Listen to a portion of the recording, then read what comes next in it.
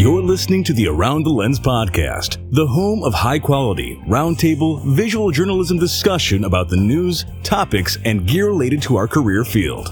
Now, here's the host of our show, David J. Murphy.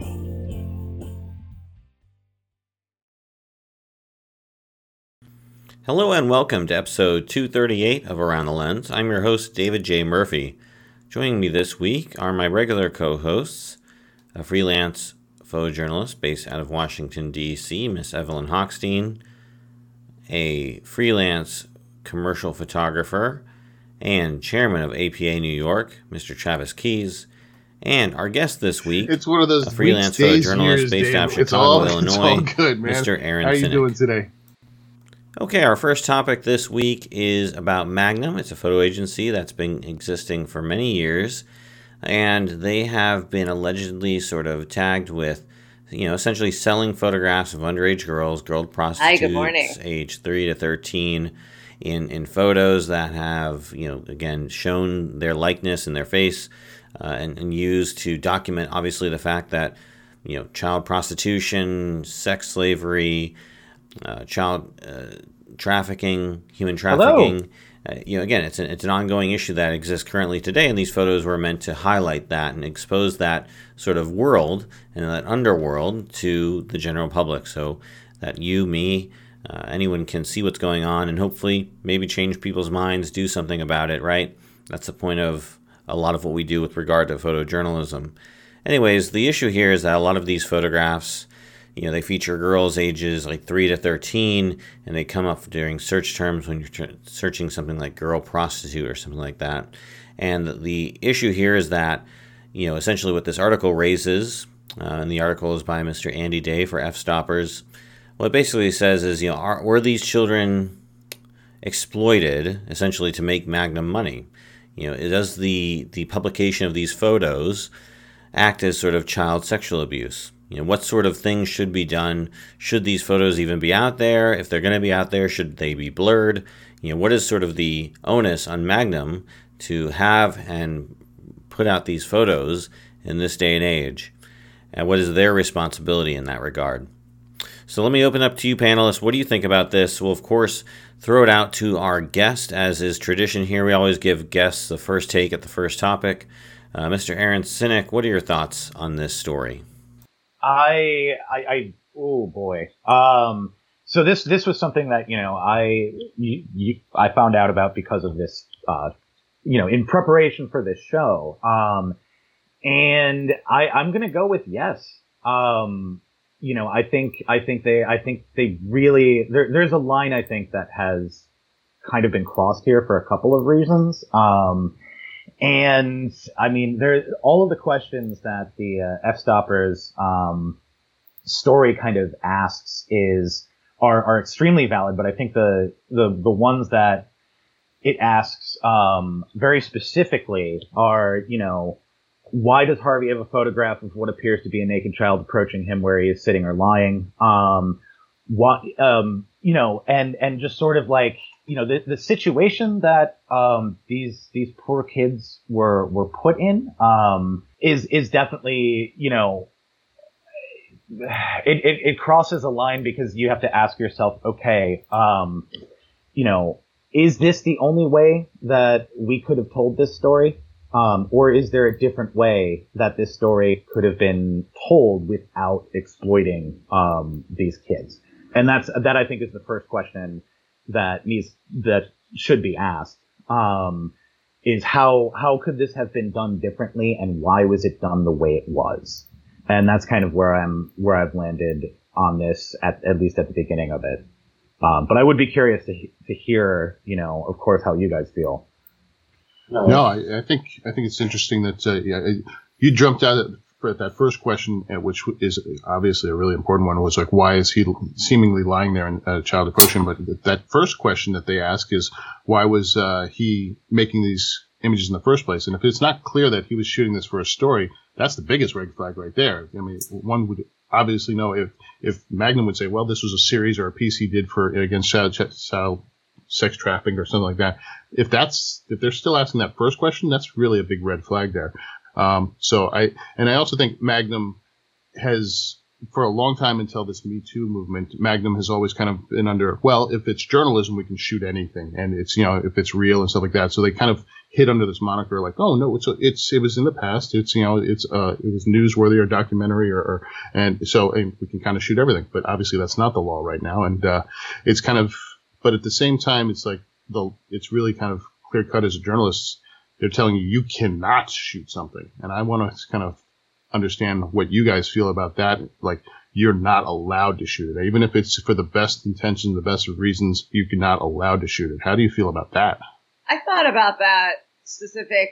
I think because this is sexual abuse, because I thought, wow, we take pictures of kids being exploited, maybe working in a gold mine in Congo or in a sugarcane plantation or I've certainly seen, child laborers here in the United States. We photographed child laborers, and eventually that ended the practice. Those Lewis Hines photos, right? Yeah.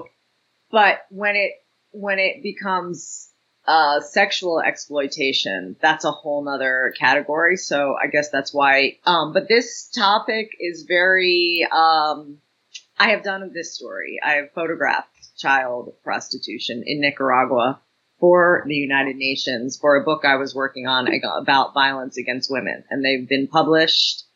And they are teenage girls on the street in Nicaragua. So I immediately was like, okay, let me think about this. And I really had a long thought.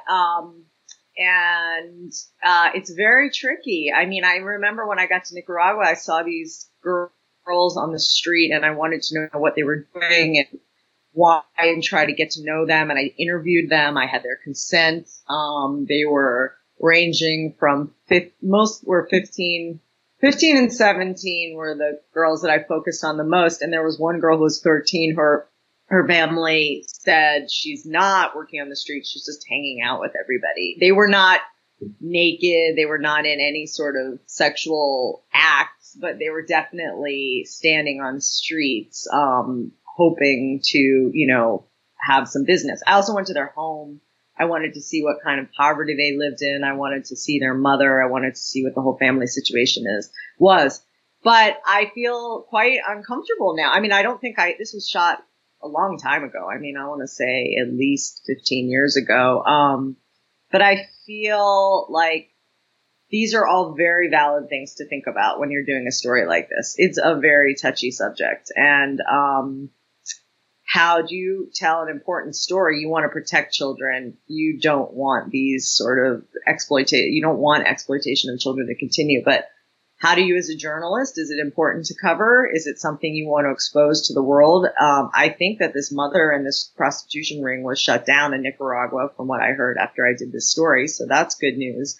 I don't know if it was probably specifically from my story. That is one positive thing. But how do you address like the systemic poverty issues in places where this is happening? I mean, it could also be happening. It's happening in the United States. It's not just about poverty. It's about, I think David Allen Harvey's photos, I haven't seen them. I think the thing is there are a lot of creepers and perverts on the internet who aren't looking at this from a journalistic point of view. Now, is it journalism to photograph children in sexually provocative ways? I mean, that's also debatable, but is it an issue? And would we cover this issue with adults, but, children require special protection. So I don't know. It's really touchy. It's a really sensitive subject. So I look back at my images and I think, yeah, maybe I could have even obscured these young women's faces or done things differently. Although I wasn't there to,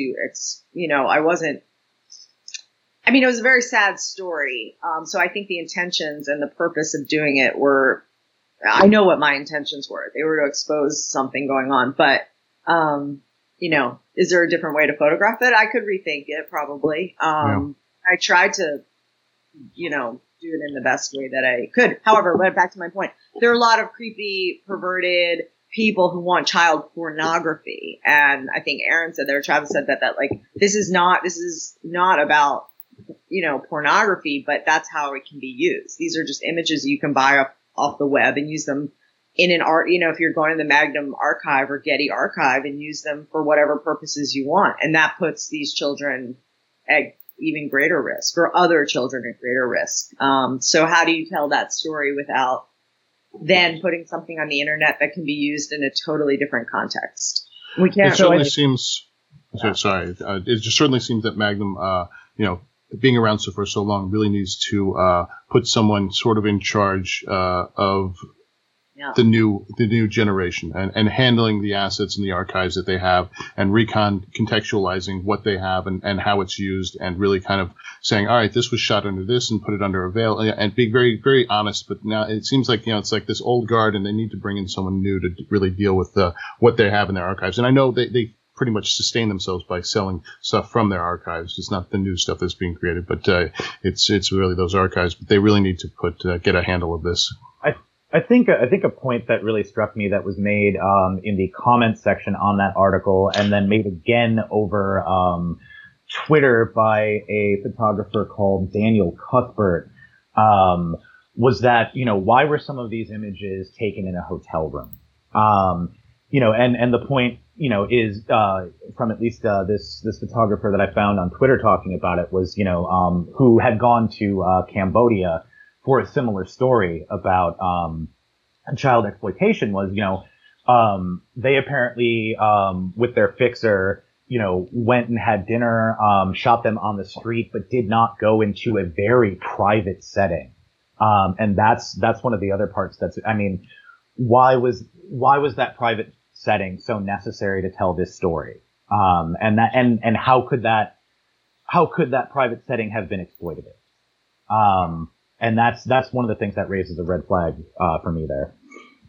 Yeah, I've come across, I've tried to do stories about prostitution in the past, and adult women have wanted to been, paid for their time, and they're always, then you would maybe get them in a hotel room. I haven't done that, but I've heard, stories like that. But you're right, and I think the nudity question is a big part of that. How do you actually get to that state? I haven't seen the images, so I'm speaking a little bit, I haven't seen them, but it's all very, we in India, I know there are tons of documentary photographers have done things on prostitution and brothels, and I'm not 100% sure if they're about younger women, but I would assume that Born into Brothels, that documentary, does that have to do with non-adult prostitutes? The story I was doing for the UN at the same time, I was photographing child brides. It's also a form of sexual exploitation when a 13-year-old girl is married off to a 60-year-old man, and of course she's going to be raped by her husband. That's a non-consensual situation. But that's different than calling something prostitution, and but is it that different? And I also didn't photograph those girls. Their faces are uncovered, but maybe 90% of the time they're wearing a burqa, but is it that different than the girl, a 13-year-old girl on the street? But yeah, nudity. We can look at the Napalm Girl, and that's a nude child, but that's purely editorial. And anyone who wants to take that and look at that in any other way or light, or think that that girl should be covered up, I think would be wrong or antithetical to our profession. But nudity is very tricky. And I think when you work for a publication, also, you can't always publish, at least in the United States, photographs of nudity. Mm-hmm. So you often work around things. I'm not even talking about your ethics as a journalist, but you have to be photographing. Let's say you are doing a story legitimately on an assignment. What publication is going to publish photographs, right, of children? It's funny you said you hadn't seen the photographs, and I was thinking, I haven't actually seen these photographs either. And I went to kind of look for them, and then I realized what I'd have to type into my browser window to find them. I'm like, yeah, I'm not going to go searching for these photographs. Exactly, yeah. That's what the incognito mode is for. Well, I tried to click, and then the Getty link too. They're all blacked out now on the article, so I haven't seen them. I don't really want to see them. I can probably imagine them, but I don't know. You may be able to find photos that I took if you Google my name and those images, but and I don't know what people will say. So it was a little bit harrowing, when I read this, but I don't think I hope I didn't cross the line. So I don't, but I don't think, it sounds pretty awful. Back to Travis's point, does Magnum need to re-examine? Like, when your search terms come up child prostitution and people are finding images of naked children, they're not being used, I'm sure, for editorial purposes. And they're not being published in an editorial capacity. So that sort of brings you just because someone might use them for nefarious purposes, do we stop creating certain things? Like, it's like there's plenty of people like, oh, I get off on seeing violence or seeing anything like that. It's like, do you stop shooting, those violent protests because someone, there are definitely people that look at that and go, oh yeah, and get off on that. But, do you then say, I don't know, it's adult being, and you love violence and you photograph an adult, army for somebody who's into that. Okay. Obviously, there should be protecting child rights and the rights of child, and that's very important. But at the same time, if you weren't able to show this, and sometimes in its graphic nature, people don't understand it and never will understand it, and nothing will get done. So it's sort of like this catch-22 of do we bring this to light in what its graphic reality or not? Back to the touchy subject of obscuring faces and things like that.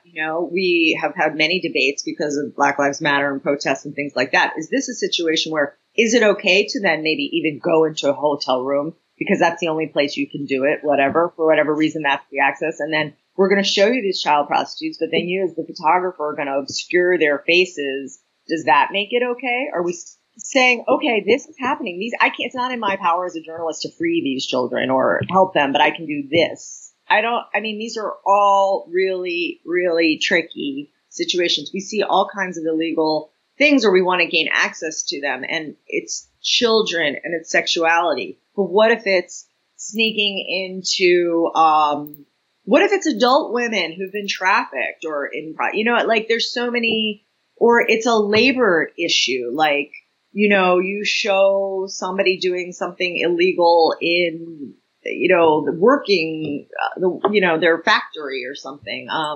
I don't know. I think we have to protect children. And I think when it comes to sex and sex crimes, it's a huge epidemic. And, back to Aaron, highlighting the questions that F-Stoppers asked. What are your reasons? And it should be clear. There shouldn't be like, oh, I'm in Bangkok, I'm going to photograph this for fun, perhaps. I don't know. That makes me uncomfortable all around. It makes me completely skeeved out, even talking and thinking about children in these environments. It makes me feel really uncomfortable as well. But I think there's also another kind of more general point that kind of everybody's brought up, which is, just taking photos in general, of maybe somebody doing an illegal act or an illegal situation or whatever. And I think something that we always have to consider, despite people's opinions on what objectivity could be or what being non-biased is, one of the things that we have to take into account no matter what is that, there is no sort of, above it all kind of position, because literally anything we're taking or publishing or whatever is going to have consequences. It's going to have consequences for, everyone involved, whoever's in that photo. It has ramifications and, consequences for them in their lives. And so it's very, very difficult to say like, oh, well, we have this, we're in this position where we're, kind of behind everything and we make no judgment or take no stance on a thing. And when the reality is, when you show, I shoot a lot of protests. That's, been one of the things I've done for almost a decade now. And I also have shot a lot of things involving, labor struggles and labor rights. And, on the one hand, you can show, when you show photos of people getting, the snot beaten out of them by the cops, maybe that, does help, on one end, calling to light this situation, that's happening where, it creates some sort of change. But on the other hand, the flip side of that coin is also, you're going to see people in those photos, later, that just by virtue of being in that photo, that's going to change someone's life. And it could change it for the better, it could change it for the worse, but we have to recognize that just by making that picture, we've now changed something, in the world, be it large or small. And we always should be taking that into account and thinking about that, when we're shooting something. And of course, you bring this article to my attention just as I had purchased something from Magnum, a print. They just had their print sale, and one of my favorite images went up on sale. It was Muhammad Ali photo, and I just got the tracking that it was shipped today. Now I feel guilty about it. I do think it's telling that, we look at photojournalism as sort of this medium by which exists to take pictures and expose things to people, but perhaps we're hitting the upper limits of what photojournalism can do if we're going to be so offended by what we're taking pictures of and want to essentially curtail and censor our own work. Like, no one would have issues with an audio version of this story, right? So I think that's something to consider. Perhaps then, in this case, photojournalism, documentation, with a camera, maybe isn't the best way to tell this story. But then again, there is also the need to tell this story. So where's the line? And to that end, where's the line when it comes to obscuring people's faces? Because I used to be of the mindset that, no, you don't obscure the faces of protesters. They're out there for a reason. They're protesting. Protest by its very nature is designed to garner attention. But then again, perhaps there are more vulnerable people, and blurring the faces of those who protest might therefore, in a similar context, be justified. I definitely have assignments where I obscure people's faces. I've done, with illegal immigrants, I photographed for the Washington Post, and you can take very powerful images showing someone's hands or their silhouette or a shadow or getting someone, or just even like one part of their face, but that wouldn't expose their whole face. Or also sexual assault victims around the world, or rape victims. I often photograph them from the back, or just in some evocative way that doesn't reveal their identity, because they don't want their identity revealed for numerous reasons. And I think that's extremely fair. And a friend of mine did a really amazing book, Mariella Fure, on child sexual abuse in South Africa, and it's one of the most powerful books I've ever seen. And of course, she hid the identity of these young children who were victims of sexual abuse, and it doesn't take away at all. And I think, to your point, yes, there are certain examples. As a general principle, I don't think it's something we should think about just for the average person out in public, but these are victims. And when we talk about victims, it's important to realize that you can still do something. So this is really it's just a really big topic, but from everything I saw in the F-Stopper, in the articles that you sent us, it sounds like Magnum really needs to think about how they present their material, because it's not necessarily being used in the correct way, or it's out of date, for all these reasons. And it's uncomfortable. It's, children in these vulnerable positions. When we're talking about people and women and children and other sort of groups that have been documented in vulnerable positions, I think it's important to talk about those in the United States throughout history who have documented we as United States citizens in vulnerable positions. And I think no other photographer has done that better than Dorothea Lange. Her series about the Depression and the war, World War II and whatnot, was very powerful. And the Oakland Museum of California recently published an online archive of her work. One of the images, or series of images, that really struck me as very impactful from this series was her series on the Dust Bowl.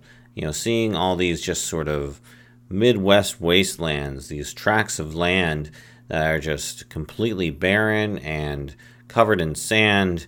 There's nothing growing in these fields. I think that really struck me, and it really struck how desperate the situation was at the time. It's so easy to think about, in this day and age, how everything we want is at our fingertips, and we can just go down to the local corner store and just pick up, anything that, possibly our body desires, food wise or drink wise. But, there was a time when food was not plentiful. It was not easily available, and many people starved or died because of the Great Depression. So I think her series on the Dust Bowl really evokes the root cause of that, which of course are the farms and their inability to really grow crops at a way to sustain the American public. So what are your all thoughts on the Dorothea Lange's body of work, and what from this archive really struck you as very impactful from what she has done? I can go, and I'm going to bring up two, because you brought up one, which was Tracked It Out. And the thing about that is, just as a side story, I remember seeing that photo when I was young. Like, I was a kid in school, like that was a photo that was in a history book of mine, when we came to the period of the Great Depression. And so that's always kind of stuck with me too. And some of those other Depression photos have as well. In part because my grandmother was a child of the Depression. But of course, by the time I was a kid, had a nice little house in the suburbs and whatnot. But she used to sit me down on her porch and sort of just tell me stories about growing up. I mean, she didn't grow up in the Dust Bowl. She grew up in the city. But, those kinds of, still, I mean, there were a lot of, stories of, struggle and things like that, even for folks in cities. But, a rural environment like that is something that, I had never really seen. And so just sort of seeing this sort of barren, kind of waste of everything, was extremely powerful. But the other set, was the Public Defender series, from her later work. And I think, some of those, when looking at some of these, you can really kind of see the sort of power struggle, between folks, especially, when it comes to race. There's one photo called, it's just untitled, but it's, a witness taking, the oath. And, behind this witness is a panel of, a completely 100% panel of white folks, sitting there, and you have African American person standing taking the oath, and it's just sort of like you can when you kind of look closer at the faces that some of these folks are making, you can really sort of see the judgment already there. And there's another photo of a Judge Fox in a courthouse, and again, it's that sort of look on this judge, or look on this judge's face, where it almost makes you feel like, whatever was happening around, a judgment probably was already made about, whoever the defendant is. And the fact, when you flash forward to where we're living right now, that is still happening. That is something that has never gone away. And this was only 60 some odd years ago. And so, folks who are in some of these, photos from this era, some of these folks are still alive today. And it sort of shows, I think, the continuity between all the struggles people have been facing, over the past, quite a few decades, and how some struggles have changed, but not actually, nothing has gone away, so to speak.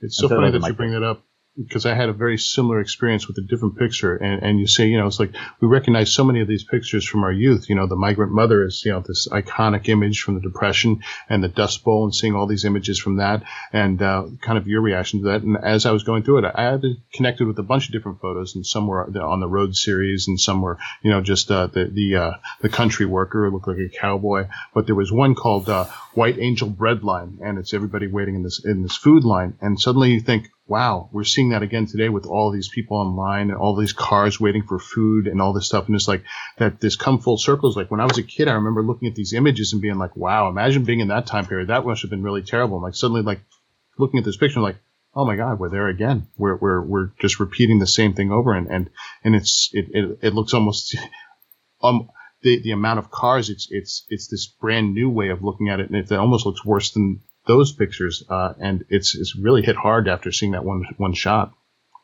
Yeah, I was a probably 2 months ago or so, I was photographing a line of folks getting COVID testing. And that is another disparity you can kind of see. And there's a news story that popped up over the weekend of, these sort of very famous rich folks who are celebrities who are, throwing parties and they're getting results within 30 minutes. Whereas, the hospital that I was photographing is on the west side of Chicago, very, very poor neighborhood, mostly black and brown folks that live there. And, in talking to some of these folks, it's like, yeah, we might be waiting 7 days, 14 days, that kind of thing. And there's such a huge disparity with, not only food and things like that, but, life-saving medical care that folks aren't getting. Yeah. Sometimes some of these people test positive and they've been through the whole sickness by the time they get the results. I had somebody who was quarantined for a full 14 days waiting for the results, tested negative, thankfully, but it took them 14 days. So it was like they went and got the test, stayed at, quarantined for 14 days, and then we're like, oh, okay, those came out negative, but, I almost need to go get another test because, what if, I picked it up there, right? Yeah. Like in the line or, from, just being there. And it's terrible. It's unacceptable. And yet it's just become a normal thing. And I think, to your point, you go all the way back to those Depression era photos, bread lines and things like that.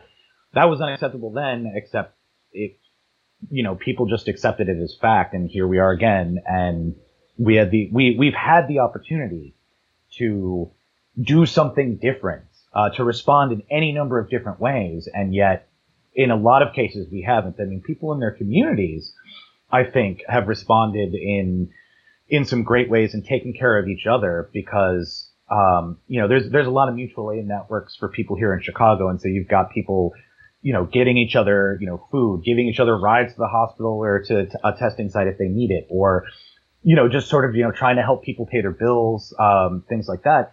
And, they have to because, local governments are having trouble stepping up. And the federal government has been nowhere to be found to help anybody. So it's positive to see that, community folks are coming together, but man, we could have had a different response and we would be in a different situation than we are now if we did. And sadly we didn't. And so I think those images, really show that.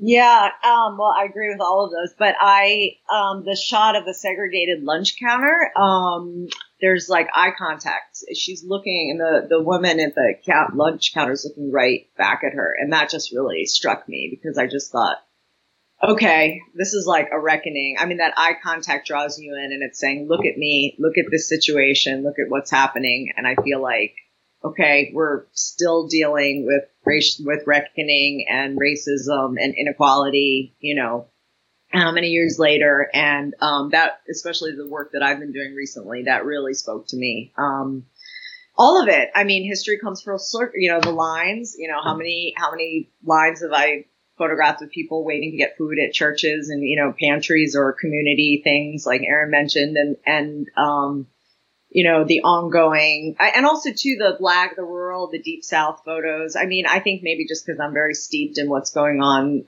right now, but it took my breath, when I saw the photo of the segregated lunch counter. Like, let's not forget this is an ancient history, but yet it also hasn't changed as much as people want. And, the eye contact, I think, really pulled me in and said, hey, pay attention, wake up, don't get complacent, It was just a voice calling to me from the past. And unfortunately, we keep repeating our history. So she's, it's really unbelievable. And I loved seeing the images too of her like working and what she looked like and her later life and as an older woman. I would really love to see this exhibit. I did see it actually I think this was the same exhibit I saw in San Francisco. Oh, okay. Yeah, I think it was at MoMA a couple of years ago, but okay, I'm going to Google that and double check. But, a lot of her work was in it if it wasn't her show, but this looks fantastic. So if I was in Oakland. Obviously, Dorothea had a great legacy. She shot a lot of different types of imagery. Some of it, and I don't know if I'd probably say a lot of it, was shot at a low aperture, something like, very open and wide, like f2 or f4. And I'd say probably some of her work was also shot at a very high aperture, very closed down, like f16 and f22. And our final topic this evening I want to talk about was that high aperture photography. Many of us shoot very wide open. I'd say it's probably the default for most people to set their cameras on aperture priority mode and put it at the lowest possible setting. That's how I shoot. And I think shooting high aperture, or low aperture I should say, is very popular and very enticing because you get that nice smooth bokeh. We all love bokeh, that creamy background that really makes your foreground subject pop out.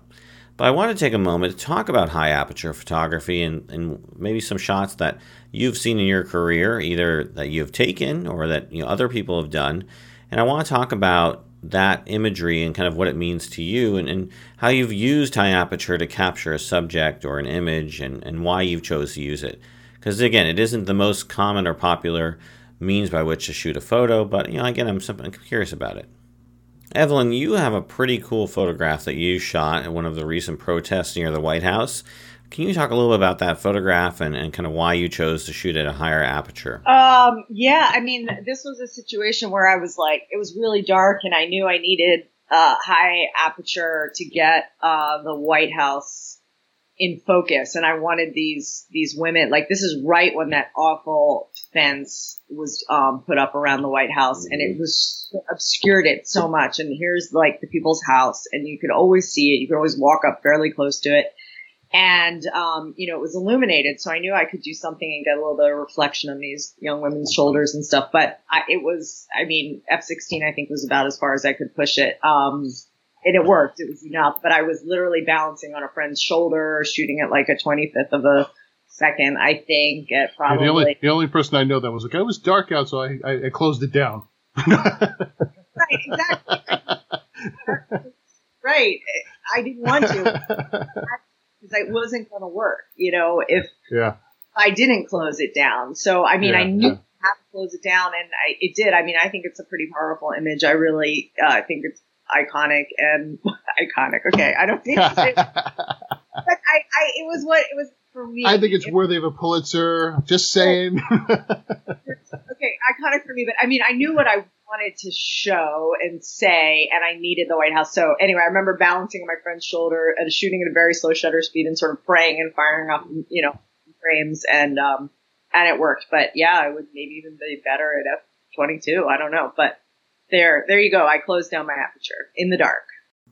Wow, what was your shutter speed for that shot? I just looked it up. I think it was like a 125th. I think you just said 125th, maybe. Yeah, let me confirm.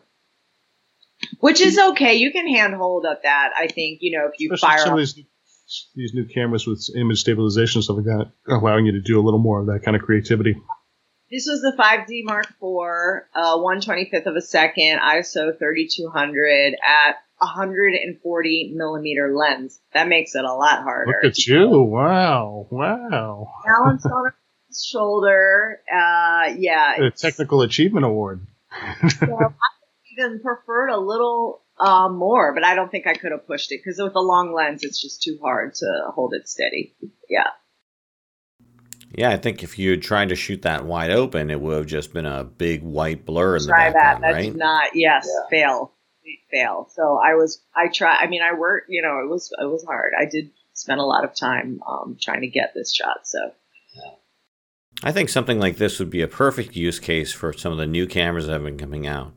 The Sony a7S III or the Canon EOS R5. Maybe not so much the R5, but I think definitely the a7S III would own this image in terms of high quality, low light photography. Light with the Canon EOS. I mean, I certainly, just with the EOS R in low light, being able to get focus with that camera was actually really impressive. I was actually very impressed at how you could grab focus in low light with that camera. So I would assume the R5 is even better.